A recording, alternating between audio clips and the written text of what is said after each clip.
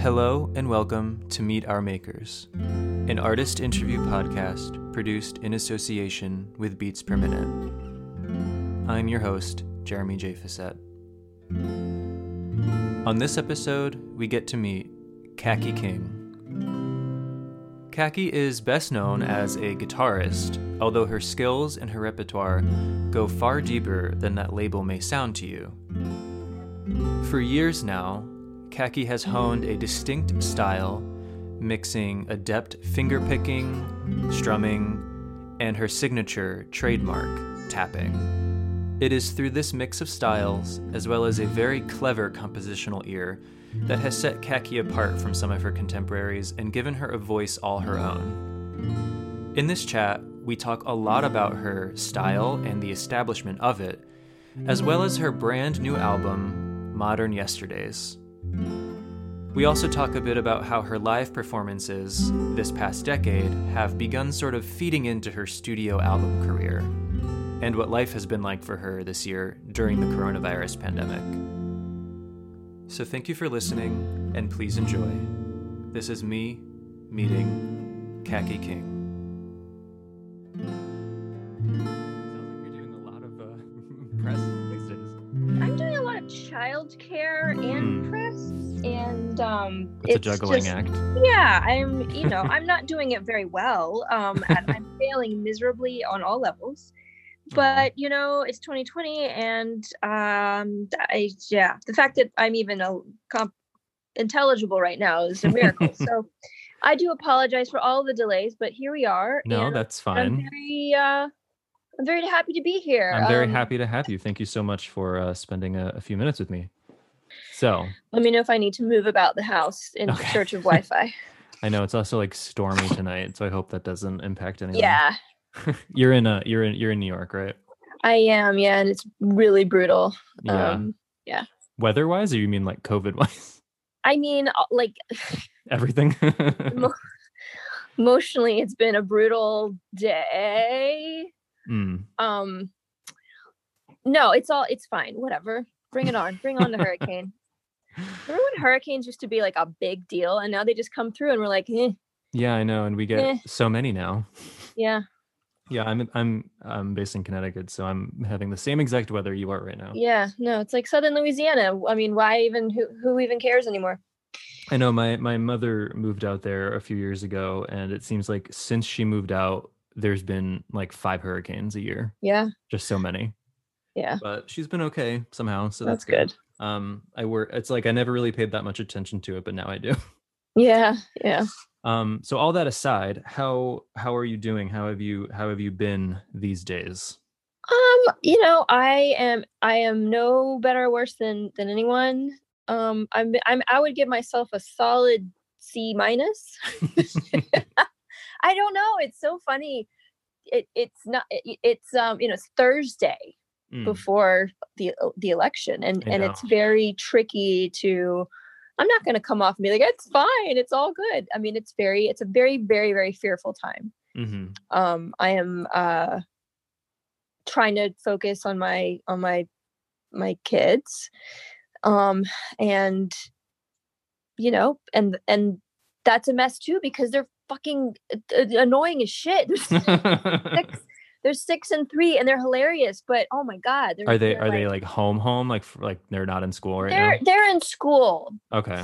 Sometimes. Right. So I almost always have one of them. It's fine. I mean, I really it's just confusing because I'm like, when do I have one of them? When can I do a thing? I mean, I don't have. Honestly, it was almost easier when they were both here because I just knew that they were here and I was here. And now it's like I gotta drop that one off, pick that one up, and take that one to the other thing because they no longer pick up from school the way they used to. I mean, it's and then there's like just home or whatever. Anyway, it's a lot to juggle. So, but I am happy that they're getting to see their friends. I'm happy that they're in school, etc. Yeah, I'm a high school teacher, so I've been in the thick of this whole time.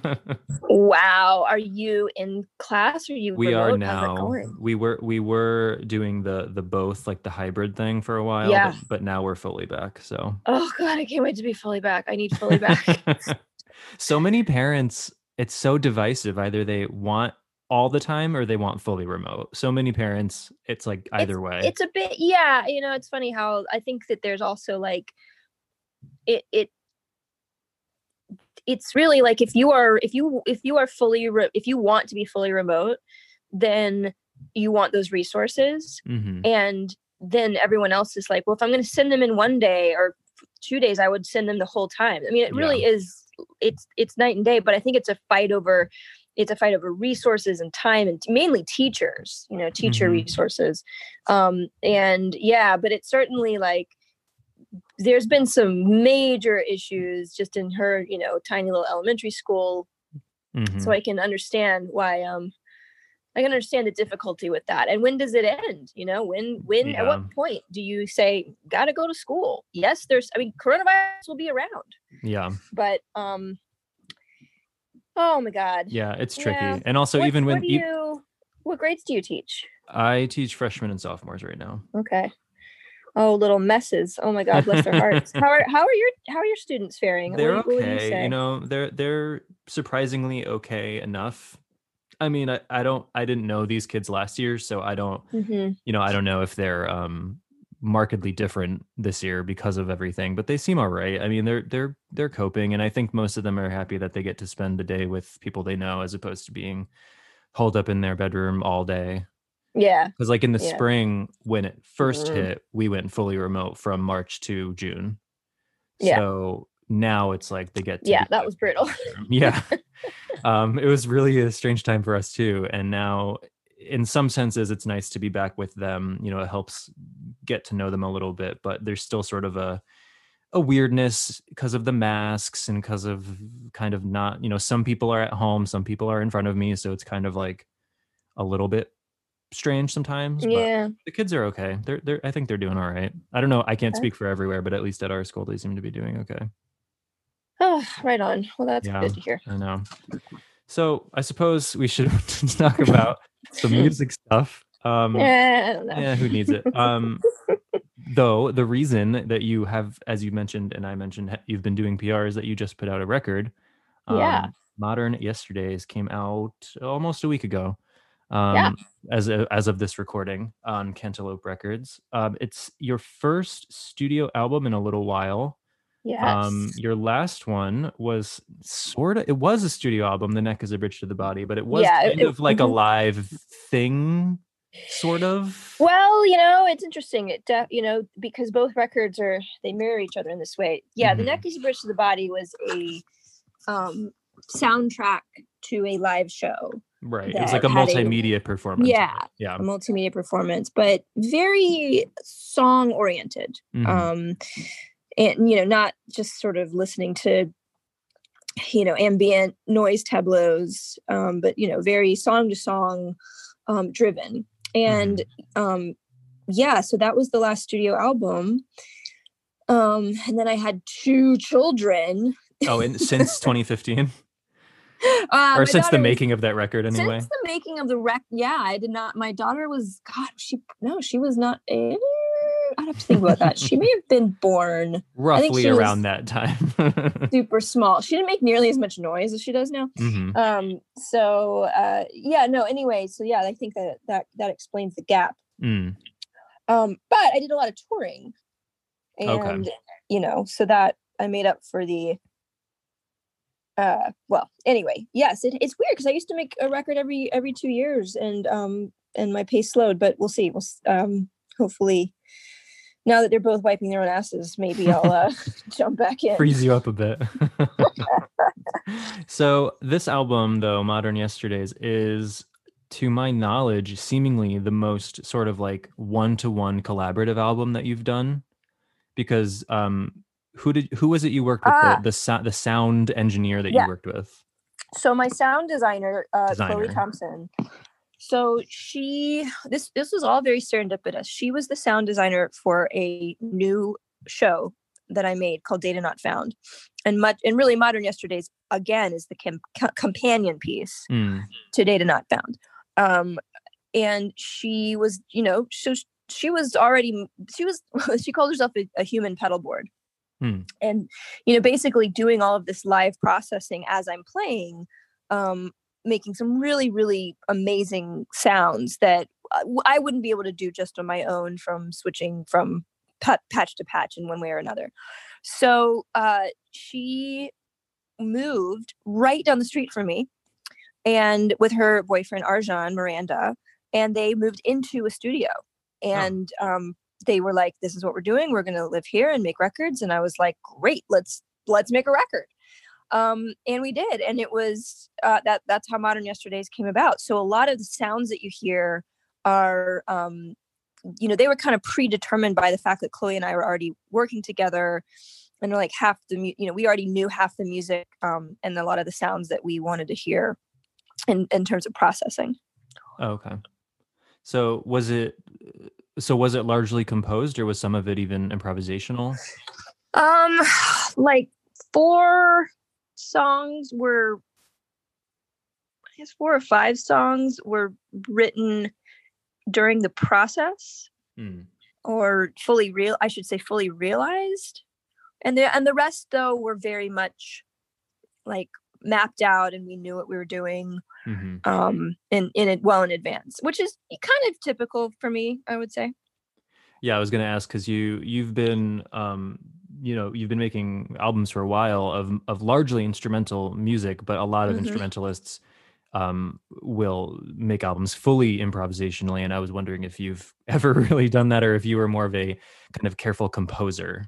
I think that I like to come to a studio with some like a solid half that is really, because the thing about the way I play is that if it's not well rehearsed and really, really well thought out, it's kind of difficult it might be one thing to write, but it's really difficult to polish in a small time frame. So I like to have the stuff that's challenging. It needs really, strong performances. I like to have that kind of well done. And so it's kind of just a matter of getting a good take and then, figuring out how we mix it. The other songs, I'm really open to just figuring out what the studio has to offer and being in that environment, and being able to tweak things ever so slightly. The studio's always been really inspirational. So, and I think as I've grown, I've made a little bit more room for that. Like I feel less, like I would feel no problem walking into a studio with half an album. Whereas when I was younger, I was like, I need the whole album because, God forbid I look silly. And now I'm much more comfortable with looking silly. Yeah. Well, also when you're just starting out, I can imagine that your means and your studio time are probably much more limited, so you don't have or maybe that's not true. You're talking to someone who's been making records since the early 2000s. Yeah. And, I was on a major label once. I that's true. Honestly, I was going to mention a lot of your albums were put out by Velour. That was a Sony record. I mean, I think that, like a lot of, it depends on, it really depends on what you mean by that, because I would say that the record industry as a whole and the recording industry and people who make albums as a whole have gotten a lot smarter at making songs on their, outside of the studio. Yeah, that's true. Because the thing is, records don't make the kind of money they used to, but studios kind of cost the same. And so it's hard to sort of be like, I want to be in this studio I want to book it out fully for 2 months and live there. And that's really unheard of. That's so expensive. Yeah. And back in the day when a label had money for that, or someone you could finance, you'd make the money back, that would have happened. I think I spent 6 weeks. No, that's not true.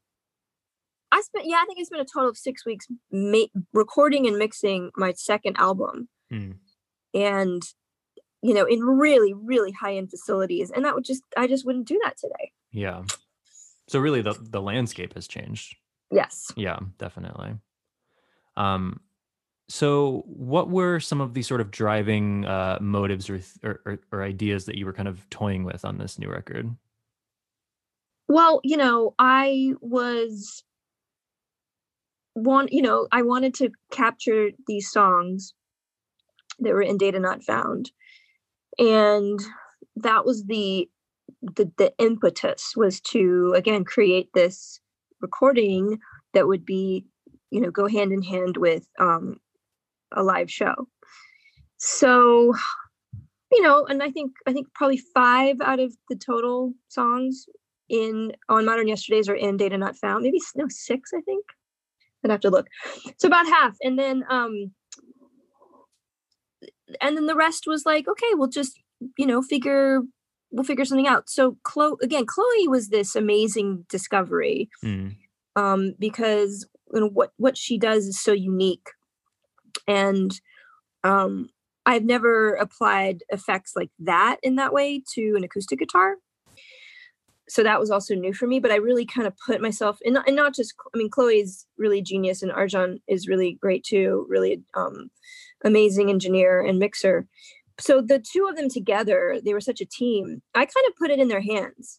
And that was maybe my main objective, was to get them quality songs that they could then take into their world and and alter and mix in a way that was completely new as far as solo guitar recordings are concerned. I think that was really it. I was just really, really excited to offload these tunes to them, as opposed to have, kind of to lord over the proceedings and dictate what was happening, because it was, I think what we had come up with on stage and what we're doing live was, I knew it was going to translate well into an album. Mm-hmm. Yeah. And also The Neck is a Bridge to the Body and Modern Yesterdays, you said they kind of like go together in a sense, and they are very... Okay, so The Neck is a Bridge to the Body is the name of the show and of an album. Right. Data Not Found was a new show that I finished in November of 2019. Okay. And that was going to be my 2020 and far beyond. It was a big theater show. Oh, okay. And so Modern Yesterdays is a line of text that I actually say out loud in Data Not Found. So Modern Yesterdays is the companion piece to Data Not Found. Okay, got it. They all stand alone. I'm not making junk, but again, they are, they do move in tandem. Right. I was just going to say that the Modern Yesterdays and The Neck is a Bridge to the Body do have a very textural sound play kind of vibe that a lot of your solo work has sort of hadn't really done up to that point. So I wasn't too surprised to hear you say that a lot of it was sort of, like you said, sort of not lording over and kind of letting other people work their magic. Because I was wondering what this new project, especially how it pushed you as an artist, do you think? The album specifically? Yeah, or the show combined with it, or just like how has this experience sort of pushed you as an artist? Well, the show is the big push, because The Neck is a Bridge to the Body was such a success in such a strange, unexpected sense, because it started to go from clubs and bars into theaters, where I could really tweak everything and get it perfect. And not perfect, but I could, the details all popped out so much better. And it was, very apparent that another theater piece would be in the works. And I wanted to explore more guitar technology, which I did. And I wanted to push myself into different spaces. And what ended up happening is I, for the first time, have a script and I have lines. And they're all based on stories that happened to me. They're personal, but they were, I wrote a story. It was then sent to a playwright named Anne Washburn. And she sort of, ripped it apart and put it back together, and in this really special, way, which my director, Annie Dorson, and I then kind of, combed through and trimmed some of the fat. And so it was almost like putting a paragraph through several different translators, but in the same language. It was really cool. So that is difficult for me to hold a guitar and play it well. Is that I know how to do that, but to stand and to deliver a line that makes you feel something is terrifying to me. It's not what I do. It's never been what I do. It's still very uncomfortable. It's completely out of my wheelhouse. You know, standing on stage and talking to an audience is fine. Again, that's simple as well. But again, delivering, not even trying to sell it, but just to get it right, just to get it honest is it's hard. I'm also playing drums in the show. I'm also, you know, running around the stage, like basically to and fro from piece to piece. The sad thing is that it never, I mean, like, so I would say that pushed me artistically beyond anything I've ever done. And I haven't yet gotten the full exploration of it, because that would have been what would have happened on tour. Yeah. So, you know, we'll see. Are you at least tentatively planning to set that back up again if we ever get back to some sort of normal? Yeah, like listen, I am for hire. Whatever you want, I'll bring it. If you want a projection mapped guitar, got it. If you want a ukulele, I'm there. I don't care. Right. Like I'm for hire, and I have antibodies. I had COVID. Sign me up. Oh wow. I don't know. I am cautiously, well, I'm not optimistic about anything right now, but I am I'm ready to go. Yeah, you miss performing, don't you? I do. I miss performing, and you know what? People have been asking that a lot, and you know, the performance is the best part, and the people are the second best part. Mm-hmm. You know, just hanging out with people after the show and talking to them, and I don't know, like getting the vibe of a place. Yeah, and even if you did do a performance right now, it would be like probably an outdoor. It would be very vibe-less. Spaced out. You wouldn't get to hang out or meet anybody. It'd be very different. Yeah. I mean, I have my ways. I would like, I know how to bump butts with people, let's say. But I mean, like, not having that visceral feeling of an audience reacting to what you're doing is challenging when it would almost be the same as performing to your phone, and there's really nothing worse than that. Yeah, so you're not someone who's probably bound to do like an Instagram live show.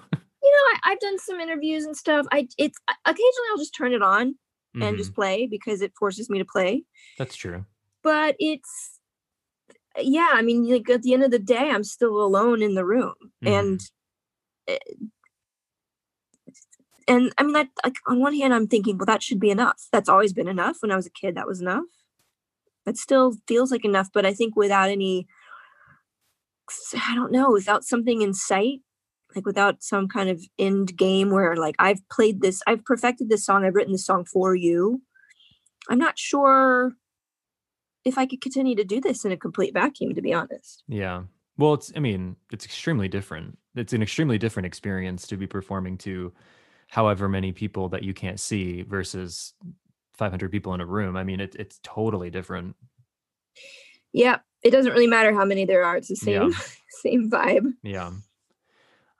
So you have been known, obviously, as a guitarist for basically your whole career. I know you also play drums and percussion. But your first album, Everybody Loves You, came out in 2003, and you've pretty much been known as a guitarist since then. So I'm curious, what still excites you about that instrument? Man, it is so infinitely interesting. It really is. I think I don't know. It grabbed me. That's all I can say. There's so much that one can do. You can spend your whole life in a very narrow genre of guitar and still not master that, which I find fascinating. Like, what if I switched today to jazz guitar? It would take me the rest of my life to even get to where the greats are, you know, in their early 20s, just because of who I am. You know, I just think it's so cool how versatile it is, and how much you can do with people, how much you can do on your own, it's portable, it's cheap, it's, you know, it's not complicated. It doesn't necessarily need electricity. It's, you know, it's a great instrument. And it travels well. So I feel like for me, it's kind of something it's always there and it's always ready. When did you start sort of playing the way you play? Because you don't play really traditionally, and you kind of never have on record anyway. I started, so, you know, it was when I was, you know, I'd started playing guitar when I was really young, and I had a more of a classical background, but I was like 5 years old. And then my father, you know, I quit taking lessons, I don't know, around the same, you know, I didn't go for years and years playing guitar with a teacher, but my dad was playing blues guitar, and he would like come home and he'd have first, you know, there'd always be this little guitar around the house for me to play. Like he didn't force it on me. He just kept a guitar that was my guitar. Mm-hmm. And then he'd play a blues lick and he'd teach me, and then I would be like, oh, that's cool. And then I would like learn the pentatonic scale, and that was, you know, ages 8 to 10. And then I learned a power chord, and that was ages 10 to 13. You know, I didn't have a lot, but what I had was enough. Mm-hmm. So I realized at some point I wanted to get better at guitar. I already knew the basics. So the paths were classical, jazz, and metal. And those were places where you could have like a technical, you know, a path to sort of this technical wizardry. And I just didn't really, none of those appealed to me, but I'd always known about this other genre, fingerstyle guitar and detuning and finger picking, but also composition. That was really important to me. I loved writing music. I loved writing songs, but I wanted to, you know, like if you go in, if like jazz is really about improvisation, right? It's not necessarily as much composition focused. So I kind of fell into this style because I liked writing, and I liked writing in that style. That's kind of, the rest is history. So it just kind of developed out of a natural sort of curiosity of sort of exploring the instrument. Yeah. And again, like, oh, wow, I can tune it differently. Oh man, that, you know, that'll open up your life for a decade if you're not careful. And then, finger picking. Oh wait, but there's finger picking, and then there's also tapping. Okay. So, and I think there were just some things that just I felt like it was picking me. Mm. Yeah. And I feel like your work started anyway, at least on record, very, very acoustic based. And yeah. I think I was relatively young when you started releasing records, but I think your work was the first time I had sort of seen that done on acoustic guitar. Mm-hmm. Were there other people who inspired that on acoustic? Oh yeah. So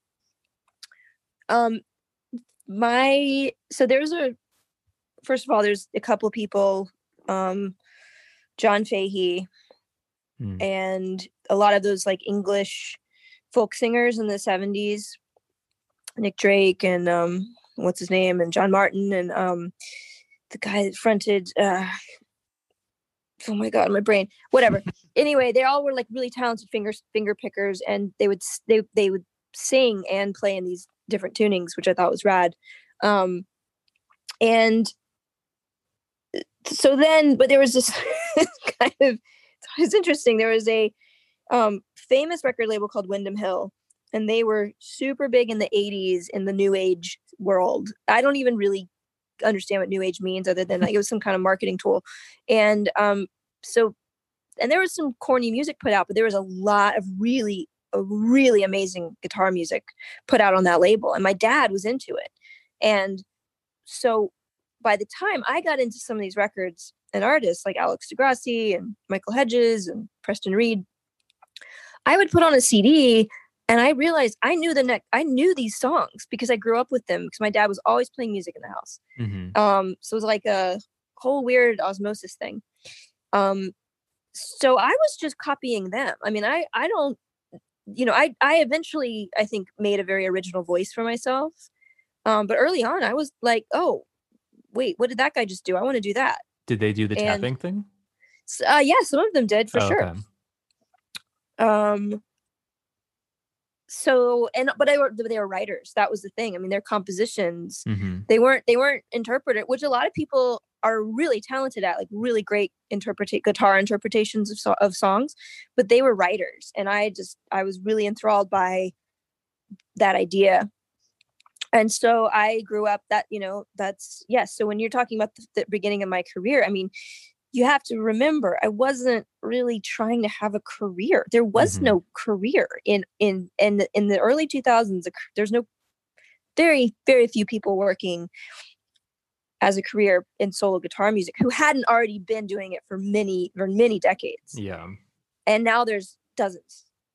And there are, you know, people younger than me that are doing really well. Yeah. And that's really, really, really exciting. I mean, I think it comes and goes, right? Yeah, I mean, all those kinds of things come in waves. I do remember probably the way I found out about you, and a lot of people found out about you in the mid 2000s, was the Playing with Pink Noise video was actually like it was in rotation on you know VH1 or MTV or whatever the hell I was watching. Like I saw it like back when they, you know, played videos. And that's so wild. Yeah, and you were on like late night shows, and like I was on late night shows. That really helped. And I was on NPR. I think I was too young to listen to NPR at that point. Oh man, that's so funny. Yeah, I got NPR and Conan O'Brien. Like, I distinctly remember watching you play Magazine on one of the shows. That was on Letterman. And I think that was the first one I had seen of yours, and I was like, what am I seeing? Because I had never seen anyone do that before. Yeah. Well, I know people had, but like at my age, I did not know that was a thing. Well, listen, half of the places I've been, when I play a show and it's not directly to like my audience, like if I do a festival or something, I mean, literally people are like, oh my God, I've never seen anyone play guitar like that. And I'm like, it's just a small pool. Yeah. But there's plenty of talent out there. Yeah. But yeah, you know, it's funny you brought up TV. I think that back then, I mean, it's so different now, but back then that was so legitimizing. Mm-hmm. I really had no idea how, like when I said I, you know, played on Conan O'Brien and then the next year played on David Letterman, it was like, welcome, like the door is open. and I'm very fortunate that, because those, I mean, again, it was so unlikely that anyone would be like, this person is just doing this crazy thing on the guitar, and without context. Yeah. Like, oh, like that guy or that other person, or like, oh, she's doing that thing. There wasn't a lot of that going on, even though those references existed. They, you know, they hadn't been in the mainstream for a couple decades. So, well, and also like I saw your video, you know, come on after like, I don't know, like what, like an Evanescence video or something, like, you know, it was like, not like you say without context. It truly was. Right. Like no one, especially on popular music channels, like no one was doing that at that specific time on those airwaves. Yeah. So I think seeing you on a late night show or catching you on like the MTV block, like it wasn't like other things. Yeah, that's true. Yeah. But you know, that's why I ask you like who your inspirations were, because I still feel ignorant to that, you know? Well, and that's, you know, that's interesting. Because I think I was having this conversation with a young guitar playing friend. And it was not as if I was welcomed into the world that was happening, into the world of, you know, solo fingerstyle guitar players, some of them who are very well known. It was not like that didn't happen. And that's unfortunate, because it made me, and again, I wasn't like seeking or planning to have a career. That was not the plan, but I can see now how there's much more of a community and there's a lot more support and love and just, you know, good vibes going around. When I was young, it was so weirdly territorial and masculine, and I hate to say that, but no, true. I was going to say, I'm sure sexism has a role in that. That was really present. And so, you know, so I think that what happened is I sort of went, well, that world just doesn't, I mean, look, I had a lot of support in the guitar press. And everyone was really like, wow, this is amazing and great. But there was also like things where I could very clearly tell they'd not even listened to the album. You know, like there's just some fun, just, you know, some weird fun, like female tokenism. Right. But that said, it just made me go, okay, well, that's fine. I'm not worried about that. That's not where the warmth is. And I think that it made me less afraid to sort of do the experiments that I have done throughout the years. as in leave the acoustic guitar and do other crazy stuff, or sing, or play drums, or not, do looping with a lap steel. It made me, there's a very kind of specific, there's some unwritten rules to the solo guitar world. And the fact that I wasn't in any way really a part of it made me feel like, okay, well, let me see what else I can do. Well, yeah, and you can see that over the course of your discography, because Everybody Loves You is so stripped back and so just you and the guitar. But then even as quickly as your second album, there's electric guitar, there's more drums, there's synths, there's you're singing, and you started singing more over the next few albums. Like, so you can kind of see that. You can see that sort of broadening happening. My last question, which is probably bound to embarrass you. I highly doubt it, but you can go ahead and try. No, I'm just joking. But if someone doesn't know who you are and they Google you, beyond your music, what is often said about you is that you are a virtuoso of your instrument. Is that a term that you would accept or are comfortable with, or is it something that you feel uncomfortable about? I don't know. I don't feel, I feel that I don't know what that means. I'm wondering if it has more meaning in a certain terminology, like in a certain world. Like, is there a difference between a violinist and a virtuoso violinist? Like, is there some, level up that I have to, like boss that I have to beat or something that maybe I just got lucky. So no, I don't pay it much heed, but it does, unfortunately, to me. No, I'll say this: I'm grateful for any kind of compliment, and truly, I think that the virtuoso and all of the attention put on the technique takes away from attention that should be going to what, like I've been saying, like composition and writing. And no one says. People have come up to me and have said the most astounding things about what my music has done to them. And this is not something I've intended. It's just, it happened. Like, I got through rehab, I got through grad school, I got through my divorce, I gave birth, my father died. I'm an orthopedic surgeon, and this is a song I always put on when I'm literally doing surgery. Repeat. It's almost every single show that someone has this like big story of like how it helped them. And